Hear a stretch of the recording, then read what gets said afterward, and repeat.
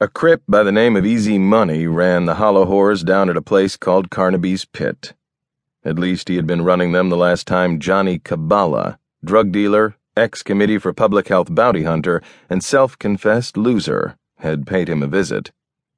Johnny was hoping that Easy was still working the pit. He had a present for him from a dead friend. The ugly and untimely murder of Raquin, the chemist, had left an empty spot in the pit of Johnny's stomach. Not just because Raquin had been Johnny's connection, since it was a simple matter for Johnny to get his dope directly from Raquin's boss, the smuggler lord Conover. But over the year or so of their acquaintance, Raquin had become, to Johnny, something close to a friend. And close to a friend was as much as Johnny generally allowed himself to become. It was fear of loss, more than any lack of feelings on his part, that kept Johnny at a distance from most of the other losers and one-percenters who crowded Los Angeles. The moon was low in the east, a bone-white sickle. Johnny wondered idly if the alpha rats were watching Los Angeles that night.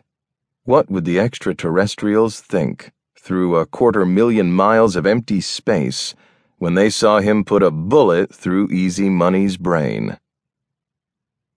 Johnny caught sight of Carnaby's Pit a few blocks away, quartz prisms projecting captured atrocity videos from the lunar border wars. On a flat expanse of wall above the club's entrance, a new Palestine soldier in a vacuum suit was smashing the faceplate of a Mishima guardsman. The guardsman's blood bubbled from his helmet, droplets boiling to hard black jewels as the soundtrack from an ancient MGM musical played in the background. I want to be loved by you, just you, and nobody else but you. The words Carnaby's Pit periodically superimposed themselves over the scene in cans and Roman characters. Johnny pushed his way through a group of Pemex U.S. workers negotiating for rice wine at the weekend mercado that covered the street near Fountain Avenue.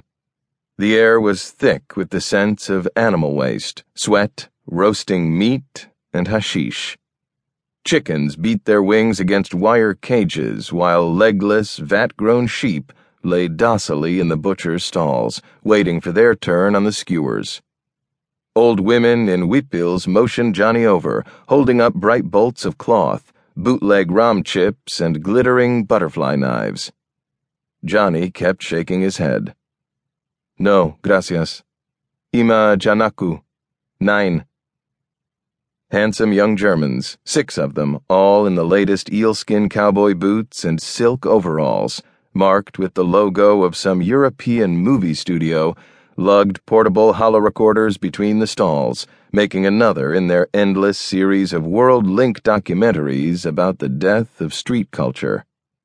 Those quickly made documentaries and panel discussions about the alpha rats, who they were, their intentions, their burden on the economy of the West, seemed to make up the bulk of the Link's broadcasts these days.